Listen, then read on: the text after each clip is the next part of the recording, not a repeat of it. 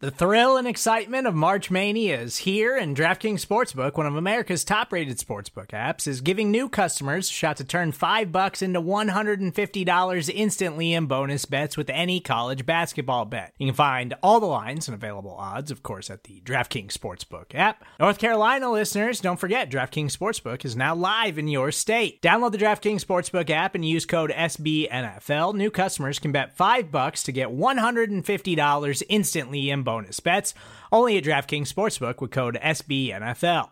The crown is yours. Gambling problem? Call 1-800-GAMBLER, or in West Virginia, visit www.1800gambler.net. In New York, call 8778-HOPE-NY or text HOPE-NY. In Connecticut, help is available for problem gambling. Call 888-789-7777 or visit ccpg.org. Please play responsibly on behalf of Boot Hill Casino and Resort. 21 plus, age varies by jurisdiction. Void in Ontario. Bonus bets expire 168 hours after issuance.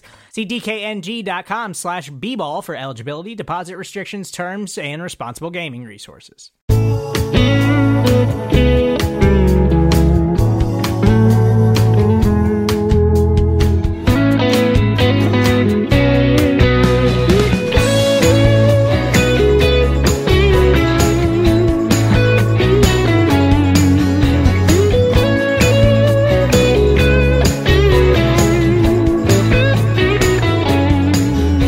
Welcome to another episode of the Orange and Black Insider Bengals podcast. I'm Anthony Cosenza, and I am joined by my usual co-host, John Sheeran. John, Happy New Year. How are you, sir? Happy New Year to you as well. I feel like Bevo running out of that cage right up to Uga right now. I feel like I can run through a wall based on the past 3 days. Okay. I don't know if I got all that reference, but you can see the Texas mascot. He was like, "Oh, I got you." The cow, yeah. Oh gosh, yeah, that was brutal. Well, let's just start it off. Huge news, John. The Cincinnati Bengals lost to the Pittsburgh Steelers in Week 17. I'm just kidding. That's not the huge news, but that is news. But that's not what we're going to talk about tonight. We're going to talk about Marvin Lewis. Marvin Lewis is officially out as the Cincinnati Bengals head coach. And despite my little lack of humor there, we're going to talk about that. We're going to talk about some of the names linked to the Bengals, both inside and outside of the organization. A lot of intriguing names that are popping up. A lot of names that bring a lot of different emotions from fans. So we'll talk about those. We'll talk about Marvin Lewis's legacy. We'll talk a lot of stuff about the coaching situation in Cincinnati right now. And we'll also be taking some questions at the end of the show. So you can leave those in the live YouTube chat. You can leave them in the comment thread at cincyjungle.com. You can also call or text us at 949-542-6241. Calls we'll be taking towards the end of the show, but texts we can take throughout. So call or text us throughout the show if you would like. Text us throughout the show. Call at the end if you would like. And then we'll also be scanning our Twitter at BengalsOBI. If you want to send us a question there, do so. We appreciate the support. And as always, you can get this show if you are unable to join us live. You can get it on cincyjungle.com as well as iTunes, Stitcher, Google Play, Art19, and our YouTube channel. So subscribe to our feeds, subscribe to our channels. We appreciate it. John, it happened. Marvin Lewis, after 16 years as the Bengals head coach, is out of Cincinnati. It's surreal. It really is. It really is. Some of it sounds like it might be a mutual parting. I think some of that might be the Bengals doing Lewis a little bit of a favor, kind of saving face there. Look, he had 3 straight losing seasons after that, basically tying a franchise best season in terms of regular season record in 2015. Things have not been the same since they lost that wild card game against the Steelers that year. Player attrition, I don't think the team has emotionally rebounded. First of all, let's just start with, were you surprised, because he did have a year left on the contract, were you surprised that the Bengals did not bring him back? I was, because he had that extra year and because just basically, like, I would have always been surprised when it actually happened because I just expected it because like we're so snake bitten as a fan base that we just don't expect them to do the logical thing. And this wasn't just the only year where it would have been justified to let go of Marvin Lewis. You know, back in after that 2013 wildcard loss, even way before then, like the 2010 disaster when they had that reset. A lot of people, including myself, one of them, gone after the Steelers collapse, and at that point, I think that was like the pinnacle time for him to just leave. And just the last 3 seasons have all provided good cases for them to just start afresh. So when they continue to just keep bringing him back, it just, came to my conclusion that he's just here for as long as he wants to be. And if the case was that he decided to step down and had a mutual agreement with Mike Brown, then I guess that point stands. But the initial news that, originally broke when we heard about this was that it was Mike Brown's decision. And then I guess Lewis kind of just accepted that and just kind of went with it. So yeah, based off just what we initially heard, I was shocked because there was just a certain point where I just wasn't ever expecting it to happen, at least not in the near future. And they would have continued to suffer under his lack of ability as a head coach in his 16 years, but still, this is the Bengals, and they just kind of do their own thing in the way that they want to do it. So for them to actually do the smart thing, at this point, there's almost a slight benefit of the doubt that you have to give to Mike Brown at this point, and credits due where credits due. And it's just not something that I expected to say about Mike Brown at this point. Yeah, we'll talk about Mike Brown management, where our faith level is. We'll talk about that a little later in the show as well. But you mentioned, interestingly enough, in the same sentence, you mentioned the word suffer and Marvin Lewis in the same sentence. And that has to bring up the question of his legacy with Cincinnati, right? I mean, there's a lot of good things on his resume as the team's head coach, but highest in most wins by head coach, I think, in team history. I think winning percentage is one of, if not the tops. I'd have to look at it again, but I mean, it's definitely up there. 7 Pro Bowl appearances. Like I said, he had that franchise tying 12-4 record in 2015. So, I mean, there's a lot of nice bullet points on his resume as the Bengals head coach, but there's also the 0-7 playoff record. We know a lot of the stuff. So, John, what do you, in terms of his legacy, what do you think that is? And just before you answer, I just want to throw out a couple of other little caveats. You saw after the news broke about Marvin Lewis, Giovanni Bernard spoke to, I believe it was Bengals.com, saying basically some of the guys in the locker room viewed him as a father figure. You heard Chad Ochocinco say that on Hard Knocks and other stuff, other times. Vontez Burfict had said that in the past, and then you get examples like Kat Terrell of ESPN Cincinnati talking, relaying a nice story with her, and obviously the impact Marvin Lewis had in the community. So I mean, that's the reason I bring all of that up is because you got to take all of that into account, I think, when you talk about Marvin Lewis and the Bengals.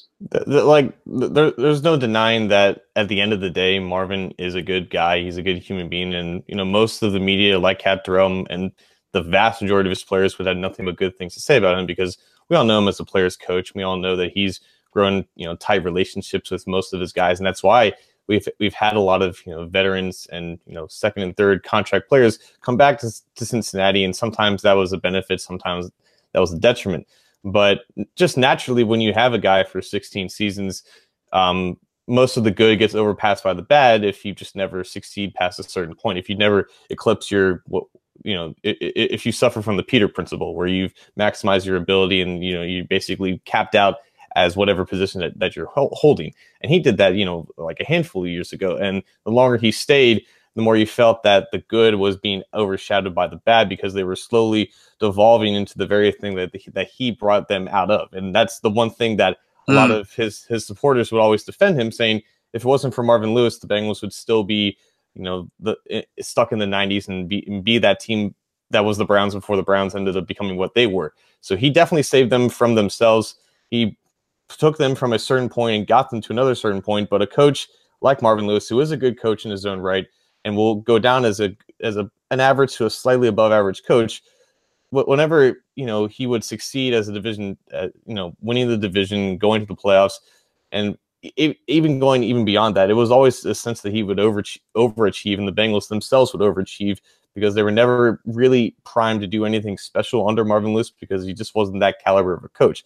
Now, again, for a team that was in the position like that the Bengals were, Marvin Lewis was an ideal coach to get him out of there, but there was a certain time where he just maxed out what he could do here, and the years beyond that when he's in the 2016, 2017, 2018 run where they only have 19 wins, that's a slight blemish on the overall resume. But I still think that overall, looking back at Marvin Lewis, there will be more positive than negative thoughts, and it's more on Mike Brown and the Bengals management not letting go when the time was right and kind of keep pressing on and trying to make something that ultimately wasn't anything worthwhile keeping around for this long. So I think overall Marvin Lewis's legacy, it will still be restored in good faith by the vast majority of just logical Bengals fans like us. Yeah, to the first question I asked you in terms of were you surprised? I was a bit surprised. I thought that they would give him one more year, maybe get some of those guys back, get kind of the all-star assistant coach staff, the Vance Johnson, the Hugh Jackson type of thing, and make one more run at it, let him finish out his contract. So I was a little surprised, very un-Bengals-like, and I'm sure that was a very tough decision for Mike Brown to make. And like you said about the legacy, I think overwhelmingly, yeah, fans will be disappointed, but I think that there has to be a pretty high level of respect for what Marvin Lewis did in Cincinnati. There really should. I'm not going to go too far into detail because earlier this week when the news broke about Marvin Lewis, I did a little short video and audio snippet just kind of relaying that. And in that, I talked about my thoughts, kind of thanking him, I guess, for what he did. But I mean, seven playoff berths in 16 seasons when the Bengals went like 11 or 12 seasons without a single one right before him. A lot of people publicly credited him for doing things, modernizing the Bengals. And there are what I worry about, and I think we can talk about this a little later, but what I do worry about is now the guy that supposedly, now we're not in those walls, but the guy that was supposedly, pushing that immovable object of Mike Brown to make some of these organizational changes. I mean, hell, we heard from TJ Hushmanzada before the season started about the jockstrap thing. Remember? I mean, and Hoosh had said that, Marvin came in and it was night and day basically by the time 2003, 2004, 2005 rolled around in what the team was doing, how it was operating. So what I worry about is now that guy is gone, that voice is gone. I worry that it's going to maybe start reverting to some of the old ways. And I don't. Now today's NFL is much different. Parody's the name of the game, but I wonder what that's going to be like without that supposed voice in Mike Brown's ear to say, no, we're going to do it this way. No, we're going to do it this way. And that's what I worry about. But I mean, Marvin Lewis, I've been approached by a lot of people lately, John, who have said, that, Marvin's finally gone. Are you just excited? And I kind of say, if there was, my answer to them is, if there were two people that I would love to see win a championship in terms of their character and in terms of the men that they are, it would be Andy Dalton and Marvin Lewis. Unfortunately, I don't know that both men have the abilities as either a starting NFL quarterback or an NFL head coach. We know Marvin's already won one, but as a defensive coordinator, to win a championship. I just don't know, like you said, kind of good guy kind of takes you only so far, right? Right. And that's kind of been my answer to people. I'm sure you've been approached by people as well on this. Mm-hmm. And to your point about potentially reverting back to where they once were, I think In general, like just thinking about moving on past Marvin, I thought that once he's gone, they have to completely reset everything and take out all of his known associates, whether it be coaches and players, away from the organization to kind of distance themselves from him. But at the same time, I also feel like that the legacy of Marvin Lewis for what he did to modernize, at the Bengals, who at the time when he was brought in was at the very, very bottom of professional sports, and he rose into somewhat a level of decency and relevancy, and that's just a testament to how bad they once were. So I think that in general, and from a macro standpoint, that Marvin Lewis taught Mike Brown a lot of things and a lot of ways of how to run an NFL organization, and just from his influence has helped them in the long run. And I think that those certain aspects, the good aspects at least, will continue to stay within the organization, because I think that Mike knows that he can't go back to the ways that he did back in the 90s, even without Marvin Lewis. But to your point, I do agree that there has to be a certain voice that kind of continues pressing that message so that they don't end up going back. But I do think that those sort of things will continue to stay in there, and that's kind of part of the Marvin Lewis legacy in that organization. Yeah, and I think the hope for Bengals fans and Bengals management, Bengals players, the hope is that Marvin's legacy, and there's nothing wrong with this, and Marvin's legacy is a guy that can turn an absolute garbage dumpster fire team into a competitive one, a guy who can build the foundation. Mm-hmm. And then you bring in a new guy that maybe is a little better in game management, maybe is a little bit better, within practices, maybe isn't so hesitant, all the things we criticize Marvin about, isn't so hesitant to play the young guys over a veteran.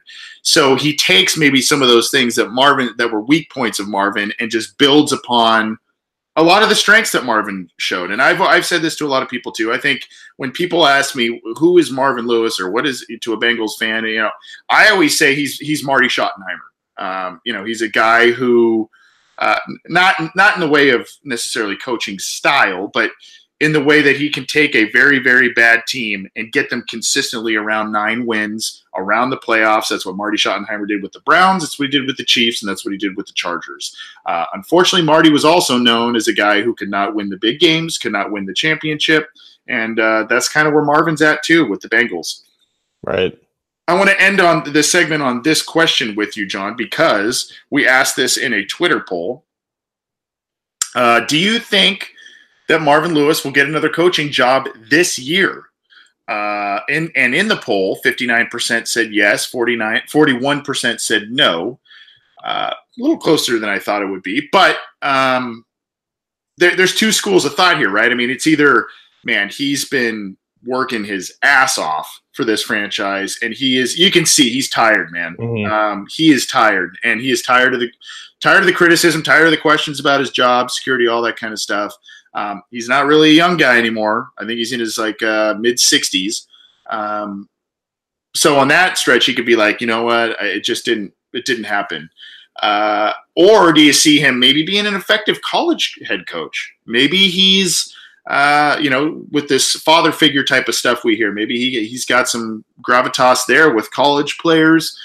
Do you see him maybe being a consultant, an assistant coach somewhere? Or is that kind of beneath him now that he has so much? You know what I mean? There's a lot of variables here.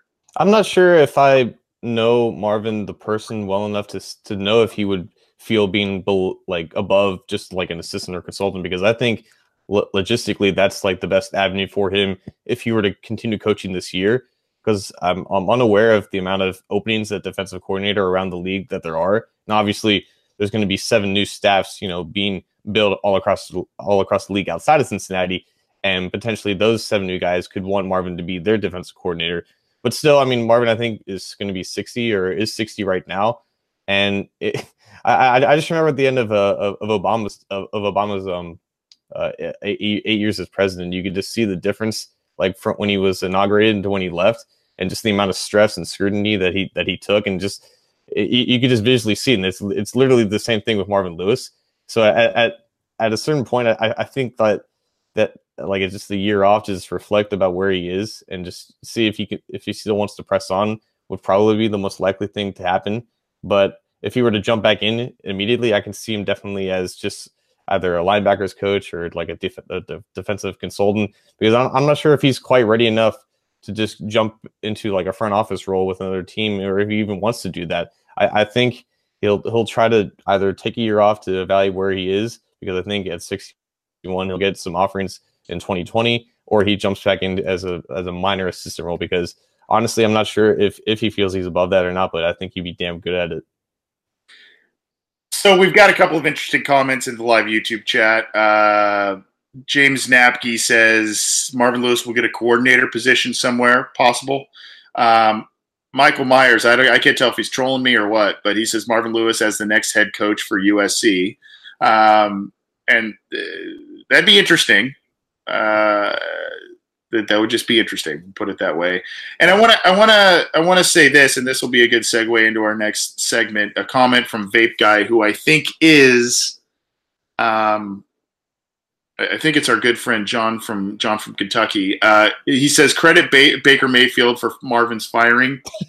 Mike Brown ain't going to be swept and trolled by the Browns. Plus, have you guys seen the PBS attendance? It's awful. So. Yeah, that's obviously kind of a factor. And if you saw a tweet from Kat Terrell today of ESPN Cincinnati, we're giving her a lot of tips of the cap today. So Kat's a good one. She does a good job. But we should get her on the show sometime. We should definitely try. Yeah, I don't know why we haven't done that. But at any rate, she put out a tweet saying that she's getting the feeling that the people within the walls of Paul Brown Stadium are very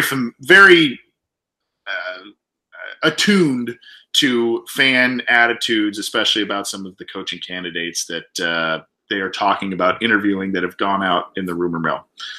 What are your thoughts on Marvin Lewis? You can get in touch with us in the live YouTube chat, as I mentioned, as well as the comment thread on cincyjungle.com. You can also call or text us, 949-542-6241, and we'll try and get you on the air there. Or you can get in touch with us after the fact if you're not joining us live, and get in touch with us and download the show on iTunes, Stitcher, Google Play, Art19, YouTube, and all of our stuff is also on cincyjungle.com. John, the latest news that I have seen, heard, and that you and I have reported on is that the Bengals actually have put out a number of feelers to a lot of interesting people. And that's why I talked about John from Kentucky's comment there to segue it into this. We're not going to spend a lot of time, if any, on the internal guys, but basically we've heard Bill Lazor, Darren Simmons, and Hugh Jackson are all getting interviews or looks with the club as internal guys to potentially take over the head coaching position. And I think that most fans at that would balk at every single one of those guys. Unless you've got a disagreement there. These are all Marvin guys, quote unquote. And if you want to really turn the page from the Marvin guys, you really can't hire some of these guys, in my opinion. I think you'd agree. Absolutely. I think Hugh had his interview like a couple hours ago, and I think Lance McAllister put out a tweet like I don't know what the backlash is with at least just interviewing like a guy like Darren Simmons, who's been with the club for a number of years, in the same position. And honestly, a special teams coordinator, has proven to make a good head coach. I think John Harbaugh is like the best example of that.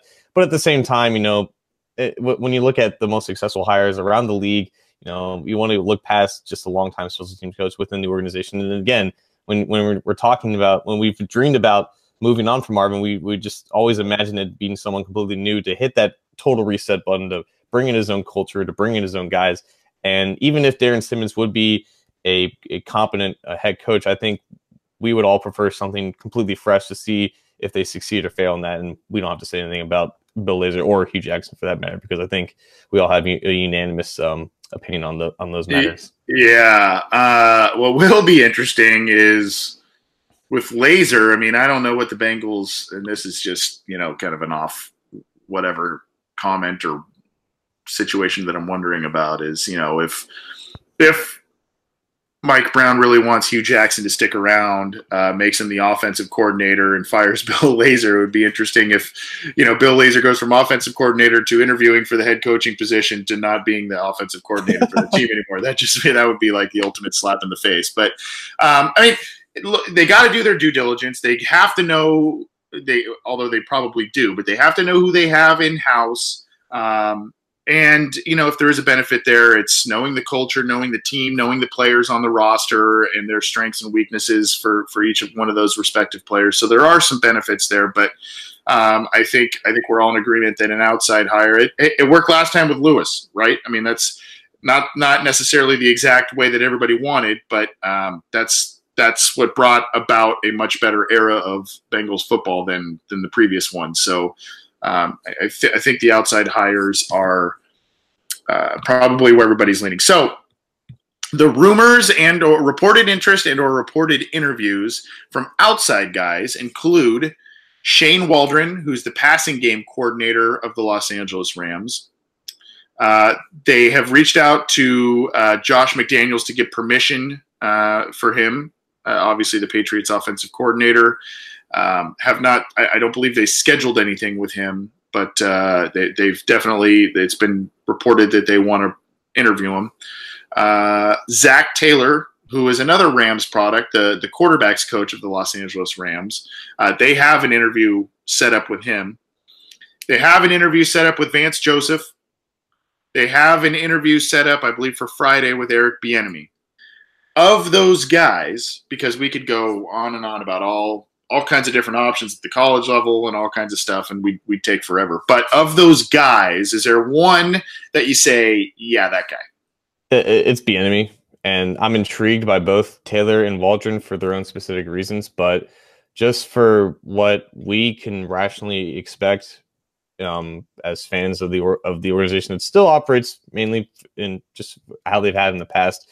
Bieniemy's probably the best guy because I think there was like his wife is on record for saying that she loves Cincinnati and that's friends here. Obviously, he has a history playing with the Bengals, but I don't think that matters as much. But there is some connection there with him. Marvin Lewis was a coordinator or was a defensive coordinator when he was hired by the Bengals, and Bieniemy has that coordinator experience, albeit for just one season. But the Andy Reid coaching tree is obviously very illustrious with Doug Peterson and Matt Nagy and even John Harbaugh again. McDaniels intrigues me, but I think he's going to probably have to wait a couple years to kind of restore his rep after what he did to the Colts last season. And again, both Taylor and Waldron intrigue me because I would be interested in diving into the McVay tree, but Taylor has just one season of coordinating, and it's for the Cincinnati Bearcats when they weren't really that good in 2016. And funny enough, Taylor was the guy that took over for Bill Lazor when Bill Lazor got fired in Miami. So he coordinated that offense for about 5 games, then moved on to Cincinnati, then went to Los Angeles. So I think a guy like Taylor is definitely an intriguing option because if you are going to look for the next McVay, you might as well go to the source. And McVay has been on record for saying that he's very crucial in their third down game planning. He's very not controversial in their game plan, but he's very very open-minded to his own kind of philosophies, and McVay values that a lot. So he's got a mind of his own. He's not just the guy that kind of follows what he says, but that's also Bieniemy. He doesn't call the plays for Kansas City, but he has a lot of influence in that offense. And I just think that based off a hire that they would make, that we would accept, Bieniemy's probably the best choice because he is the hottest name on the market right now, and they definitely need someone with an offensive focus because even though the defense was as bad as it is, we've always wanted the potential on offense to get a lot better, and definitely bringing a guy who's an offensive mind would probably want a quarterback with a higher ceiling than Andy Dalton after working with Pat Mahomes for a year. Yeah, it's just a side, and I'm old enough to remember this, but when Bieniemy was with the Bengals, there's a little side note. He was a guy that was known as an absolute monster in the weight room. Just an absolute, I'm talking putting up hundreds and hundreds of pounds on the bench and just like an absolute monster. But he's a shorter, stockier guy, so you can kind of get the arms up quicker. But he was known to put up a lot of weight, and that was like one of the big things One of the original muscle hamsters. Yeah, exactly, man. And in his playing days, he was a built dude. He's kind of let himself go a little bit, but that's okay. That's neither here nor there, except for maybe he can get in guys' faces in the weight room a little bit since he was a monster there. But are you concerned, because you touched on it, are you concerned that he has not called plays in an offense? He has 1 year of offensive coordinator experience at the NFL level, basically. Does that concern you? And if he is the guy, or, it sounds like he's your preferred guy, do you worry that he's doing this? He'll take the interview and it's only for leverage. Granted, that could be any coach, but I say this because Bieniemy knows Mike Brown. Bieniemy knows the shortcomings of the Cincinnati Bengals. He was in that locker room. He played there. And is this just something, granted, it could be his first head coaching gig and he's just like psyched about it, but do you understand what I'm saying? This could be something where it's like, he seems to be the tops of a lot of fans' wish lists, and he may just be completely against coming here. I don't know that, but he was here at a really bad time of Bengals football. And that's completely understandable. He could just be taking the interview out of a professional courtesy for a team that he already played for, because he declined an interview with the Cardinals, and he's interviewed with the Jets, the Bucks. He'll interview with the Dolphins. Today's Wednesday. He'll interview on Thursday, and then he'll interview with them on Friday. So he's got 4 interviews in 3 days, and he's still game planning for a game in a week and a half. So he's a very busy man at this time, and I think he knows that he's got a lot of leverage with him because he's the hottest name on the market right now, and he can probably go wherever he really wants to, because there is a lot of good precedents set with the Andy Reid coaching tree. And while he hasn't called plays, I'm pretty sure Matt Nagy didn't call plays last year in 2017 when the Alex Smith offense went off. I think Doug Peterson was the quarterback's coach or some type of consultant under Andy Reid. And, so I don't think the strictly, actually calling the plays is a necessary requirement. Obviously, McVay did that with Washington under Jay Gruden and with Kirk Cousins. And that's something that, definitely helped him out, transition as a young head coach, as a first-time head coach. So yes, that's kind of a risk, but I think it's a risk worth taking when you're talking about, where he's come from, who has developed him, how, just the overall path that he's taken up to get to this point. And he's definitely had influence on that offensive explosion. And it will take a lot of components that he learned from there to wherever he goes. And Cincinnati has a lot of similar pieces to that Kansas City offense, albeit some of them haven't stayed healthy and some of them aren't exactly at that degree of talent. But, you can do similar things with Tyreek Hill that you do. That you can do similar things with John Ross that you can do with Tyreek Hill. Joe Mixon's a talented runner in his own right. Tyler Eifert, when healthy, he's at least comparable to Travis Kelce, I guess. So the pieces are there. They can still add a lot more because the Chiefs are just not on their level. But I think Bieniemy would see that and be intrigued and take kind of what he's learned from Reid, just like Peterson and Nagy have done before him. And I think that's a risk worth taking. Yeah, so he's one of the tops for me as well. I coming from that team and that offense, I think, and that would lead to potentially some changes on offense, both for maybe some positional changes, but also, like you said, a potential rise in production out of guys like Ross. So from that perspective, I'm for him. He's not a popular guy, but there's some things about Josh McDaniels that intrigue me. For one, the Patriot way, right? I mean, that's he knows that system, that thing, that the way they do things intimately. Now, he tried to implement that as a really young guy with the Broncos, and that did not go over well. That tenure ended pretty badly. But he could come in here, implement a system that kind of makes sense. Maybe even use Andy Dalton to immense strengths and make him. There's a lot of things there. Yeah, character stuff. Whether it's handling of Brandon Marshall, whether it's bailing on the Colts job, whether it's all the stuff with the Patriots, the videotaping stuff, the deflate gate, all that kind of stuff. So there's some concerns there, but that name does intrigue me personally as well. With these other guys, John, the Waldrons, the Zach Taylors. I saw earlier on Wednesday, Cliff Kingsbury, the former Texas Tech coach who accepted the offensive coordinator job at USC, is now getting some looks as a potential head coach. I think it was for the Jets and the Cardinals to get interviews there. My concern is this. Everybody's obsessed with getting the next Sean McVay, and they should be, because McVay is a very promising coach. He hasn't really won too many big things yet, but they seem poised to obviously make a championship run this year. Very sharp guy, young, inspiring, smart. So obviously you want to try and find another guy like that. There's two guys off of his tree here. I just worry, I don't really worry about other teams per se, but I worry for the Bengals that these if they do go that route, might it be a reach? There are people like myself who are old enough, barely old enough, to remember the David Shula debacle, where he was a young, inexperienced coach. He was an assistant who was a descendant of one of the greatest coaches in NFL history. And, so they deemed him worthy of this job, and he was an utter disaster. I'm not saying that these guys will go that route per se, but there's just a reach factor there that worries me. Oh, for sure. And, I obviously wasn't old enough or maybe even alive to see Dave Shula, but rub it in, buddy. Rub it in. But McVay, like me, he's a millennial and he kind of operates kind of like one, and he has and the main thing that kind of separates McVay from the rest is just his acumen in general, just extensive knowledge and memory of just the most random things that you can possibly think of.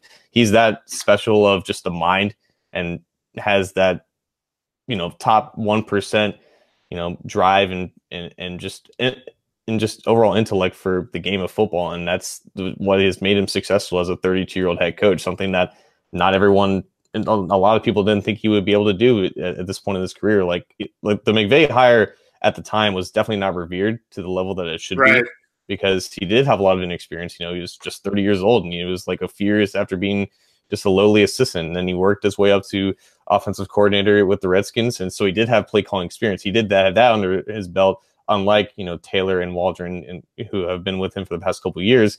So there is that obvious difference. But if they hire, or if any team hires Taylor or Waldron as the head coach, then obviously they're gonna compare him naturally to McVay and see what McVay has rubbed off on him in terms of just overall intellect and just way of doing things. And if they do get that opportunity, then we can give them the benefit of the doubt that they see something special in those guys as well, in the way that they operate with such inexperience, and how they could potentially, be a leader of 53 men in a locker room, even though they're not that much older than all of them. I think Taylor's 35, Waldron's 39. Both have been graduate assistants and worked their way up to, some minor role in running an offense. So definitely going to be a risk, because they don't have that factors that McVay has. We don't know, personally what these guys are and what kind of major coaches they would be. But if they were to be given that chance, then we can almost we won't be able to assume, but I think we would have a pretty good idea that these guys are special minds. And I think that's the one thing that's separated McVay, and that will be very important in judging a potential hire of them. Yeah, look, I understand that I sound a bit hypocritical when I'm saying, oh, Josh McDaniels would bring, the Patriot way maybe to the Bengals and all of that. Well, these guys have studied under McVay and with him, so they could bring some of that excitement and that passion and that creativity to the Bengals offense as well. To me, Jared Goff he's probably better than Andy Dalton, but I don't see him as necessarily an elite player at this point. I see that he has immense talent around him. He's very good, but he's got immense talent around him, including an offensive line, a lot of pieces they added on defense. He's got a lot of receiving weapons, and what they do is they spread things out. He's got Gurley behind him, and they can just do a lot of different things given the players they have. Those guys could bring in the Rams' philosophy, what they've been running the past couple of years, and do it that way. But I don't know. I guess for every McVay, where I'm kind of going with this, for every McVay, there's a Dennis Allen. Mm-hmm. There's all these other guys that were young and up and coming guys, and they were just in over their heads. And even though the Bengals have had 3, losing seasons in a row, you there are some talented players on this roster. They do need to add a lot more, but you would hate to see this team take another huge step back because they hired the wrong guy, obviously. This is a tough decision for the franchise to make, and the wrong decision here, whether it's one of these Rams guys, and I don't want to just pile on those guys. It's just, for me, it's a little easier target to bring up because younger, inexperienced, all that stuff, and but a lot of teams seem interested in those guys. I think Zach Taylor, especially Waldron, is another guy some teams are interested in. So they're getting some looks and getting some interviews, I think. So the Bengals are at least going after some of the big names that are out there, which is pretty good to see. We'll see what direction they go. It's probably going to be, I would think, we probably won't find out anything until at least next week, maybe even longer. But I said this on our little tidbit show that we had earlier this week. I think that probably with the NFLPA Bowl coming up in mid-late January, with the Senior Bowl coming up, the Combine coming up, I think the Bengals, even though they said it could take several weeks, quote unquote, I think the Bengals want to get this decision done soon and a staff in place soon, so that when they go to these types of events, they have the coaches in place, the guys in place, especially because this organization really relies on its coaching staff more heavily in the scouting process than some other teams. So I think that they want all those guys in place, and we'll see. So some interesting names coming up there, or that have been brought up as the Bengals' potential candidates for the coaching job. As I said, the internal candidates: Bill Lazor, Hugh Jackson, Darren Simmons, and then Eric Bieniemy, Zach Taylor, Mark Waldron, Josh McDaniels. Those are some of the other names being talked about, or they've set interviews with. Again, I don't expect. Maybe by next week's show, we could have some form of news in terms of who the Bengals will bring as head coach, but I don't know if it'll even happen then. We'll see. This is the Orange and Black Insider Bengals podcast. I'm Anthony Gazenza. He's John Sheeran. You can get this show on iTunes, on Stitcher, on Google Play, on Art19, and YouTube, and CincyJungle.com. We're going to get to a segment in just a second, but we've got a call on the line. Hi, this is the Orange and Black Insider. Who's this? It's John from Kentucky. Happy New Year, Anthony, and Happy New Year, John Sheeran. Happy New Year, sir. Good to hear from you, sir. I'm sure knowing you as long as I have, John from Kentucky, I would assume you have to be absolutely ecstatic with the Marvin Lewis news. My son texted me that morning and said the Marvin Lewis era has ended. And I texted back, what do you mean? He said, Mike Brown just fired Marvin Lewis. I said, son, it's a little early for April Fools. He says, no, it ain't no fools. Get on the Cincy Jungle site. Anyway, and so it happened. And, yeah, I was ecstatic, and I texted some of my fellow Bengals fans, and they couldn't hardly believe it. And, we've been watching this team for a long time. And, I was ecstatic. But then, when I calmed down and I took a realistic look at the situation, and you had just mentioned this comment earlier that I typed, and Baker Mayfield, the Browns, he was trolling us, not just you, but really the whole Bengals team. The Browns said they would stop us, and they did it. All the empty seats at Paul Brown Stadium. Now, Mike Brown does tolerate a lot of things, but you do know the history of Mike's father, Paul Brown, and the Cleveland Browns, correct? He was fired. He was devastated over that. You know that, correct? Oh yeah, absolutely. Yeah, I mean, he started the team, and then Modell came in and basically pulled the rug out from under him and fired him. Yeah. Yeah, and that happened, a long time ago in the 1960s.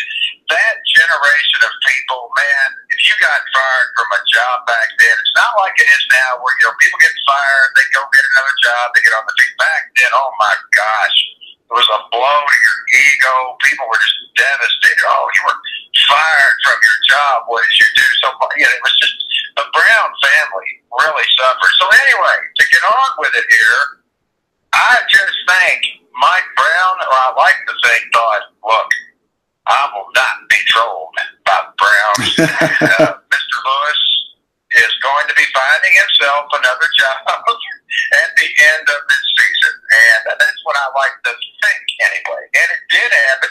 And it just so happened, like I said, this was the first time Marvin Lewis was ever swept by the Browns. Mm-hmm. And he's no longer coaching with the Bengals now. Yep. And I appreciate you letting me make that point. Yep, absolutely, John. Thanks for calling in. We'll comment about this on the air here. Appreciate you calling in, and don't be. Great. And you know what, Anthony? What's good too?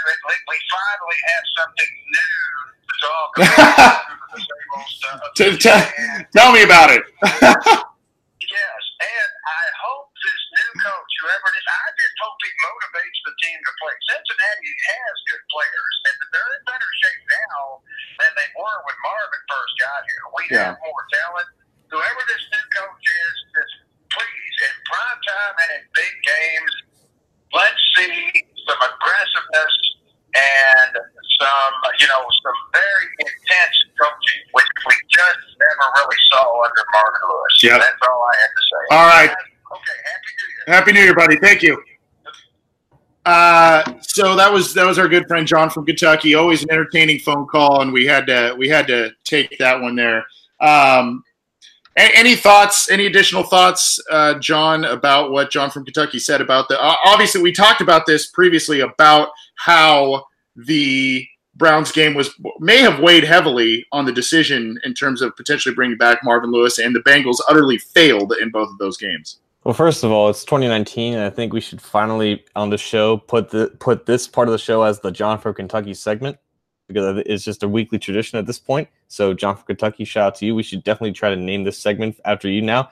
But yeah, it was something that I thought about after they lost that second Browns game. Like, I know Mike Brown is not okay losing to the Browns because of the history, but I just wasn't sure if he was capable enough of doing the right thing and, doing the one thing that a lot of us wanted him to do for so many years. And so it was like, it was just the unstoppable force meeting the unmovable object in my mind when I was thinking about Mike Brown's thought process. And I guess one side just kind of overpowered the other one, and it ended up being the logical and right decision. So kudos to him again for just doing that. But I guess it really speaks to a testament about how much that loss kind of impacted him.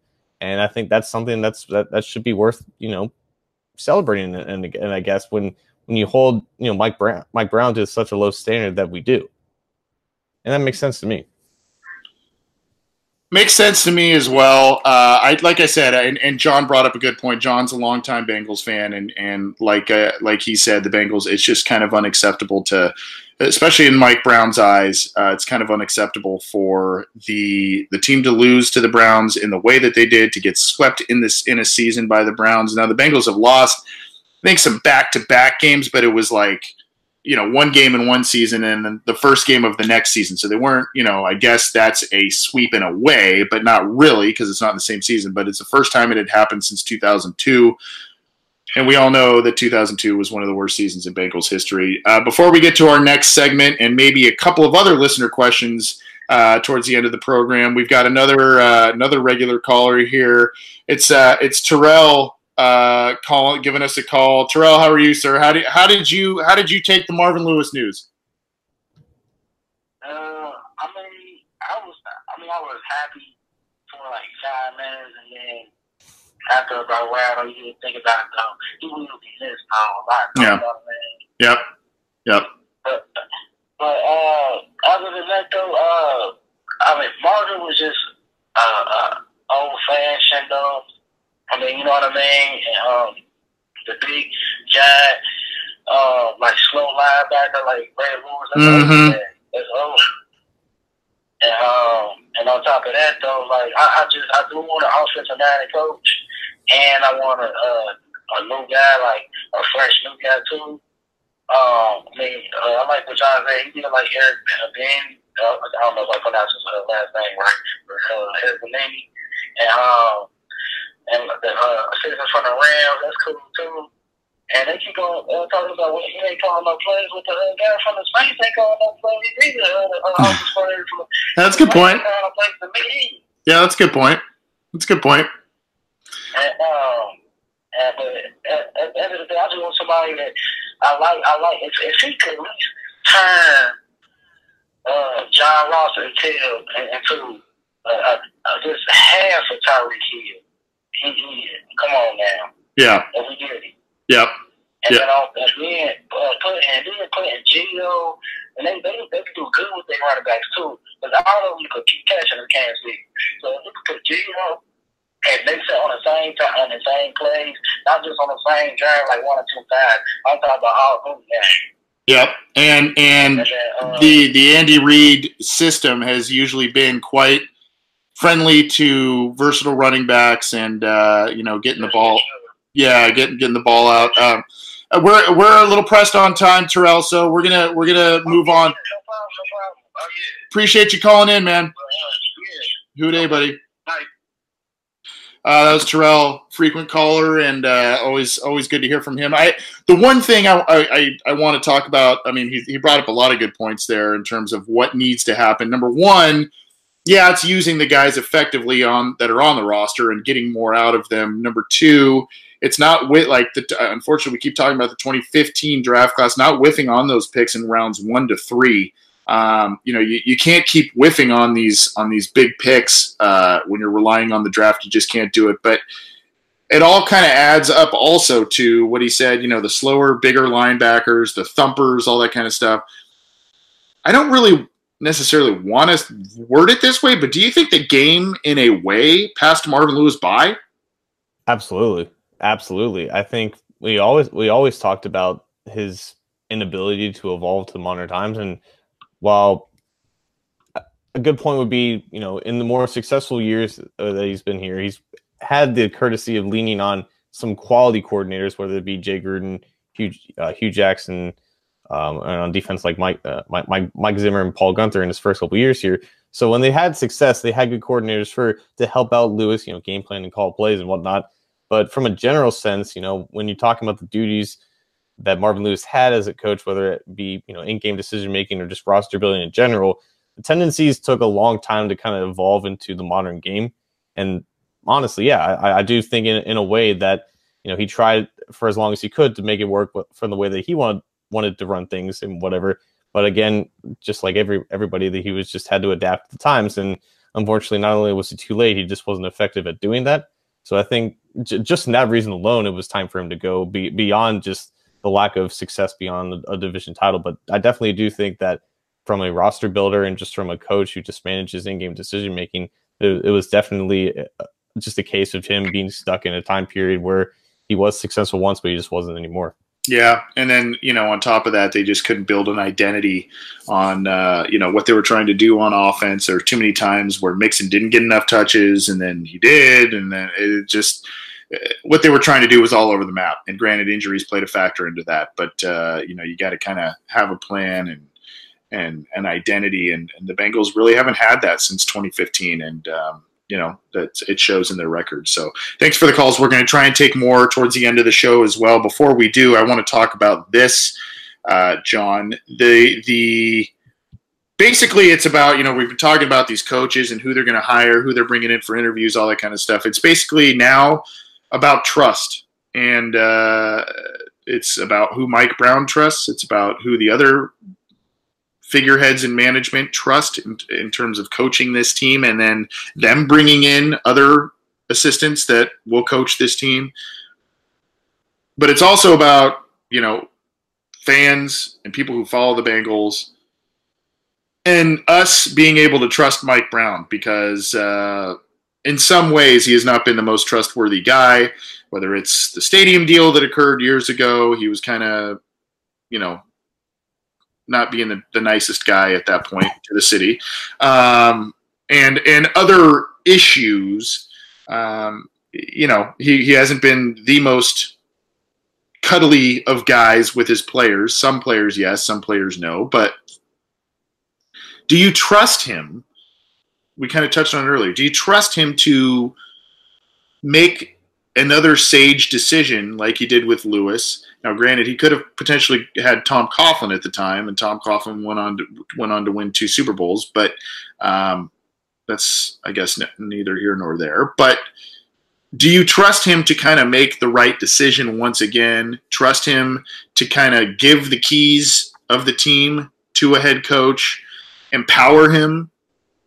I mean, there's a possibility, because obviously Mike Brown is on board with Hugh Jackson. He really likes Hugh Jackson. There's a possibility that a guy comes in, gets a head coaching job here, and oh, by the way, you're keeping Hugh Jackson on your staff. You're keeping Bill Lazor on your staff because I say so. Do you trust that he's going to be open about it? And the fact, maybe I hate to say it this way, that he's pretty old and he wants to see a championship before he goes. Maybe that is where he's going to be like, fine, do your thing. I'm hesitant, personally. Yeah, definitely. Believe it or not, Mike Brown is on a winning streak right now because he fired Marvin Lewis. And I guess that creates a benefit of the doubt. And I guess it just depends on how big of the benefit of the doubt you want to give to Mike Brown. It could be as small as an eraser. It could be as big as the moon. And I think it's just based off your preference. But I guess we don't really have a choice. We just kind of have to at this point because, yeah, the last time they hired a head coach, they looked at the hottest candidates out there and hired a pretty decent one to Marvin Lewis, and eventually progressed them to where they are now. Now they have to progress from where they are now to a legitimate contender. And that's going out and getting another high-profile head coaching candidate to do things his own way and to eventually, establish a certain amount of power in the organization. None of us really expected this day to actually come, but now that it does, you have to kind of just sit back and think maybe he's just going to do the thing that he did last time and just go out and get the best guy available. And a lot of the perception now is that they just hire from within, but that was just with Marvin Lewis and promoting his assistants to kind of keep the thing going that eventually wasn't going to turn into anything bigger than what it already was.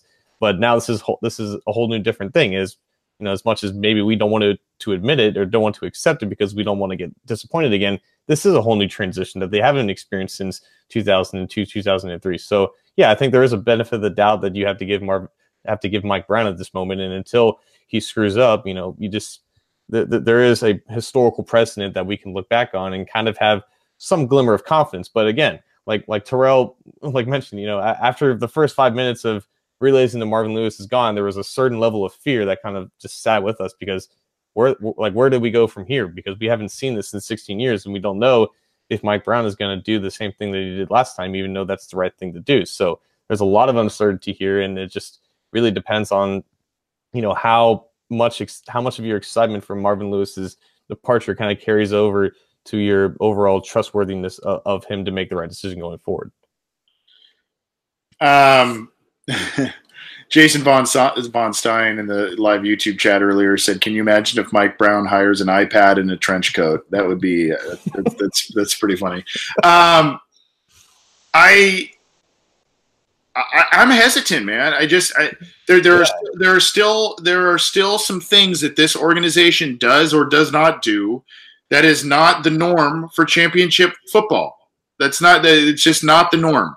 I probably sound like a broken record, and everybody who's read my stuff or has listened to this show or other shows I've been on for years, I've been a big outside free agency guy. I hate to sound like, keep talking about it ad nauseum, but it's kind of true. They don't do enough in outside free agency, and they're not aggressive enough in the draft, and they don't, there's other shortcomings internally in terms of, if you want to do the indoor practice facility thing, if you want to have other beefs, there's stuff that they should do, that they should have, and they do not do it. So, and that's squarely on the decision of the owner. And he has made that clear. He doesn't believe that there's much of a use of an indoor practice facility to build one of those. He's made it clear that they like the draft and develop strategy. I don't know. And we've seen also the other thing, and I think you touched on it, John, is the loyalty aspect that he already showed to Marvin Lewis. And does that trickle over into some of these guys internally who are getting head coaching interviews for the team? You said this a couple of shows ago, John, and I'm just going to reiterate it, but if you are going to move on from Marvin, completely move on from him. Yeah. I think, and I don't want to steal your thunder by saying that, buddy, but I think that I wasn't the first. Well, I just think that you got to completely move on. And I don't think Now, whether that includes the quarterback or other players, that's one thing. I don't know. But, I mean, in terms of staff and hiring one of these guys that is a Marvin guy, I don't see the point. Yeah, me neither. And it's completely fair to be hesitant because it's like pulling teeth with this team. Like as soon as you think they're about to turn the corner, they kind of take 2 steps back and put you right back down in the dirt. And that's always going to be the fear when you have a guy like Mike Brown running the show. But again, he is 83 instead of 67 at the time that he hired Marvin. He has seen the steps that this team is taking over Marvin's tenure.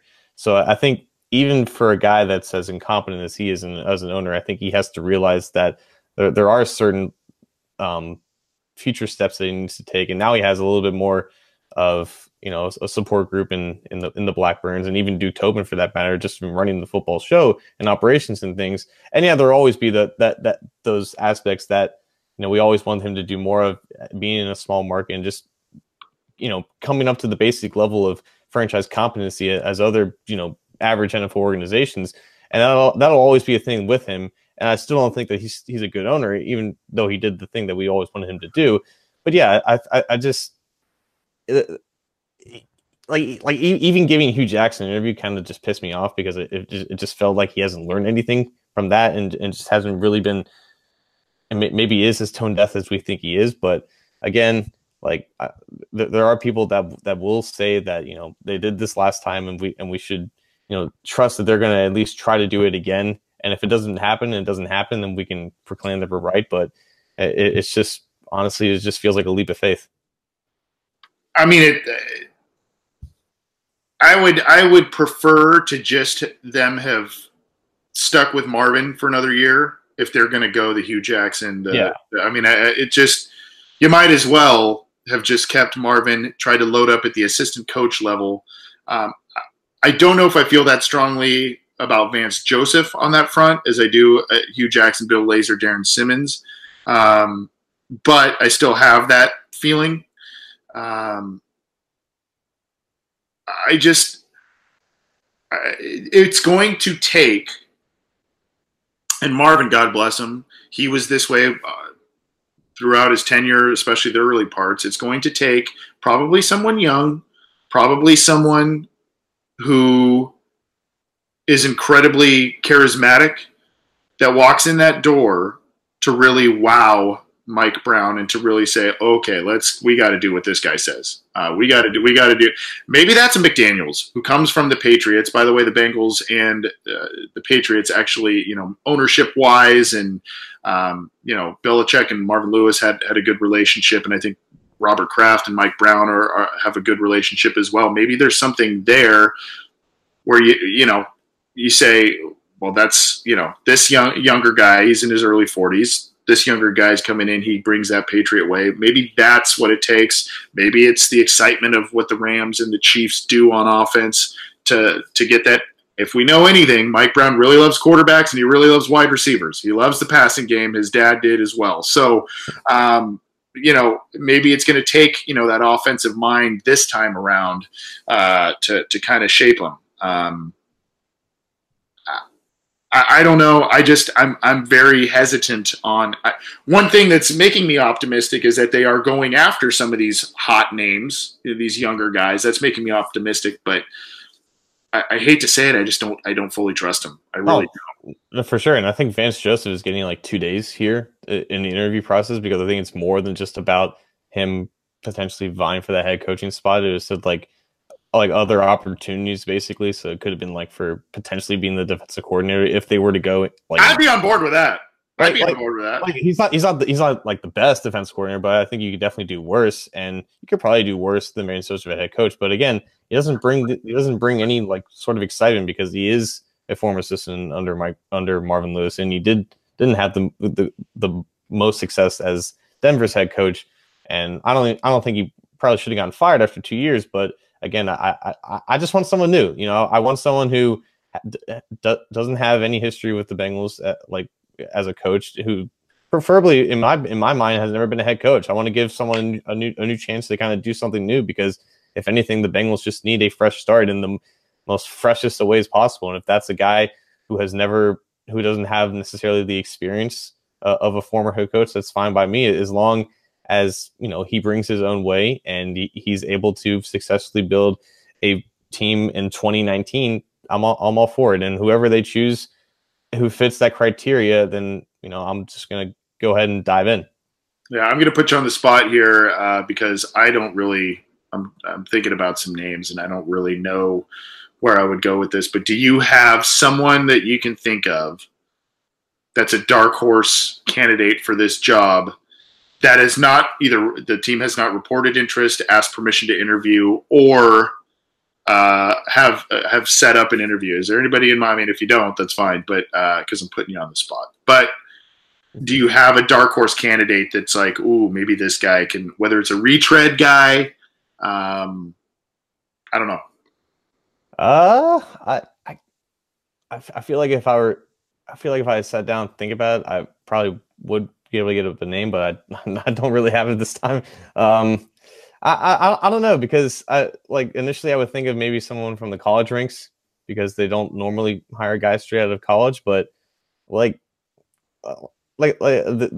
Jay Gruden hire comes to mind as someone that not a lot of people expected, because he came out of the the CFL or Arena, I think. Yeah. The Arena League, and I think a lot of people at that time wanted his brother to potentially come on. So Jay Gruden was definitely a surprise, and I think that they do some decent research in terms of finding at least assistance in that mind. So if not one of these Rams guys, I think they'll look at other successful offenses like maybe somebody else from Reed's staff on the Chiefs, or maybe even someone else from the Patriots. I think that they're looking in the right spots, and they're asking for the right kinds of people.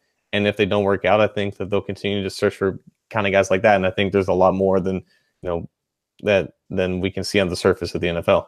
Yeah, I mean, there's a couple guys I can think of. I guess Steve Wilkes, the guy who's just fired from Arizona, he's a guy that I don't think got a fair shake at all. That roster was torn apart when he got there, and then he gets 1 year. Quarterback position's a mess, rookie quarterback, and they let him go. That's a guy I think would be interesting. And you mentioned how they're looking at some of the perennial teams that are, at least as of somewhat recently, being pretty good, the Rams, the Patriots. Why not look at someone at the Steelers? I mean, there's not really the big names, but I mean, that's the team you got to start beating. Maybe the Ravens as well. Those are the teams you got to make sure you beat in this division every year. Yeah, the Browns are pretty good this year, but every year those seem to be the guys at the top. And why not get a guy that maybe knows consistently how to beat the teams, know those cultures, to bring that over to the Bengals. The Bengals seem to want to emulate certain forms of those teams, including keeping continuity at head coach, which is a Steelers staple, a Ravens staple. But I don't know. That's maybe another place I think the Bengals could mine if they start doing these interviews and aren't really blown away by anybody. But we'll see. There's a lot of different. I saw some people in the live YouTube chat say, David Shaw from Stanford, and even Mike Zimmer, who is still, by the way, employed as the head coach for the Vikings. So that would require a trade or something. And if you know Zim, he was popping off at the mouth shortly after the season, saying some interesting things about management. But I think they want to keep him there, and I think he's a good coach. So I think he's staying there. We're going to get out of here because we're running long on time. This is the Orange and Black Insider Bengals podcast. He's John Sheeran. I'm Anthony Cosenza. We appreciate the phone calls we received and all of the interaction, all of the live viewers. We had a lot of live viewers tonight, so that was pretty cool. So we appreciate all of the interaction and the calls and everything. You can get this show on iTunes, Stitcher, Google Play. You can get it on Art19. You can get it at Cincy Jungle, and of course, all of our videos are on YouTube as well. So get the show how you can. We appreciate it. John, any final thoughts before we close up shop here? We've been chatting about coaches for about an hour. Wow, this show kind of flew by.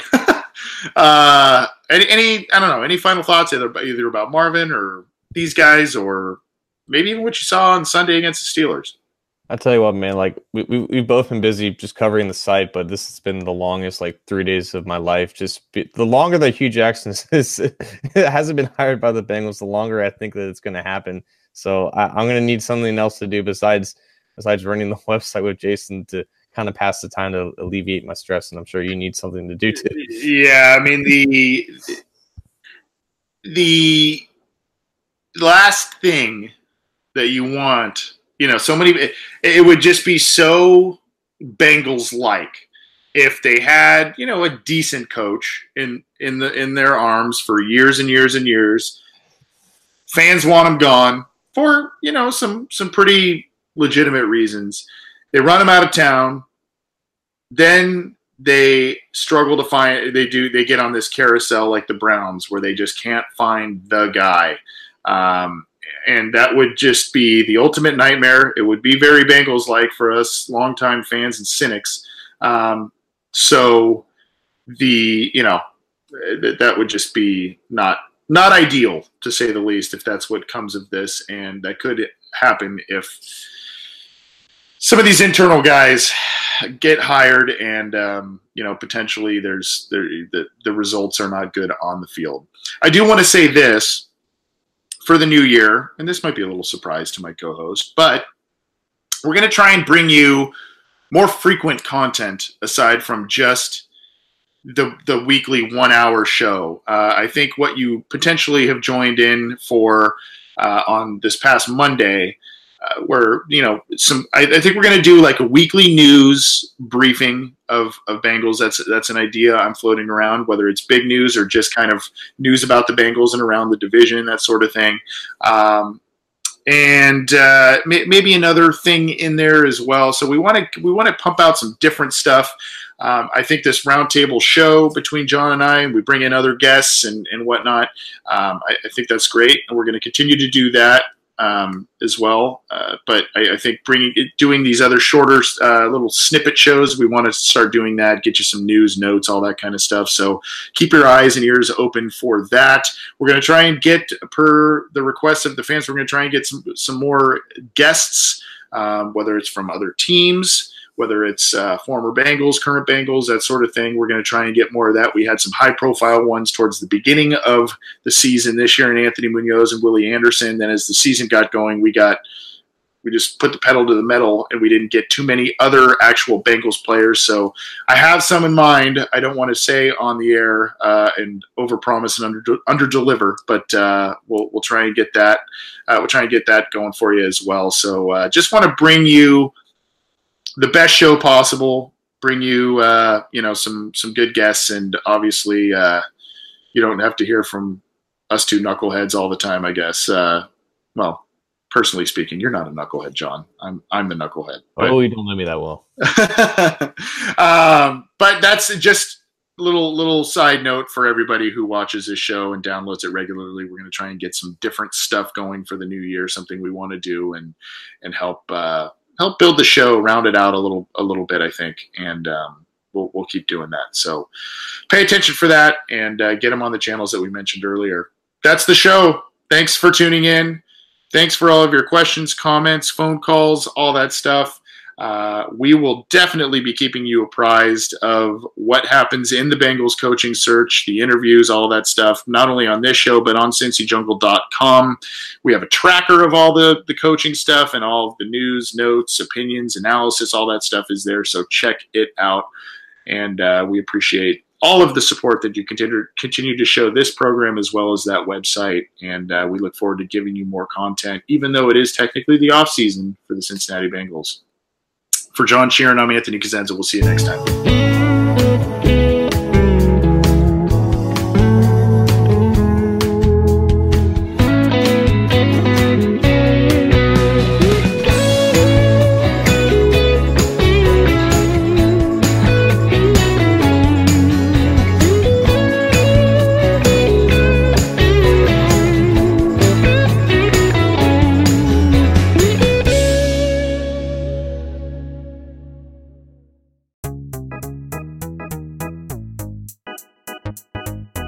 Hey, I'm Anil Dash, and I'm the host of a new show called Function from the Vox Media Podcast Network and Glitch.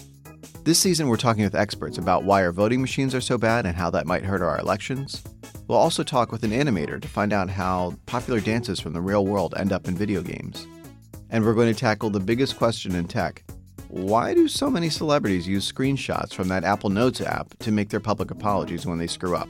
You can find new episodes of Function every Monday on Apple Podcasts, Stitcher, or wherever you listen to podcasts. And thanks to Microsoft Azure for sponsoring Function.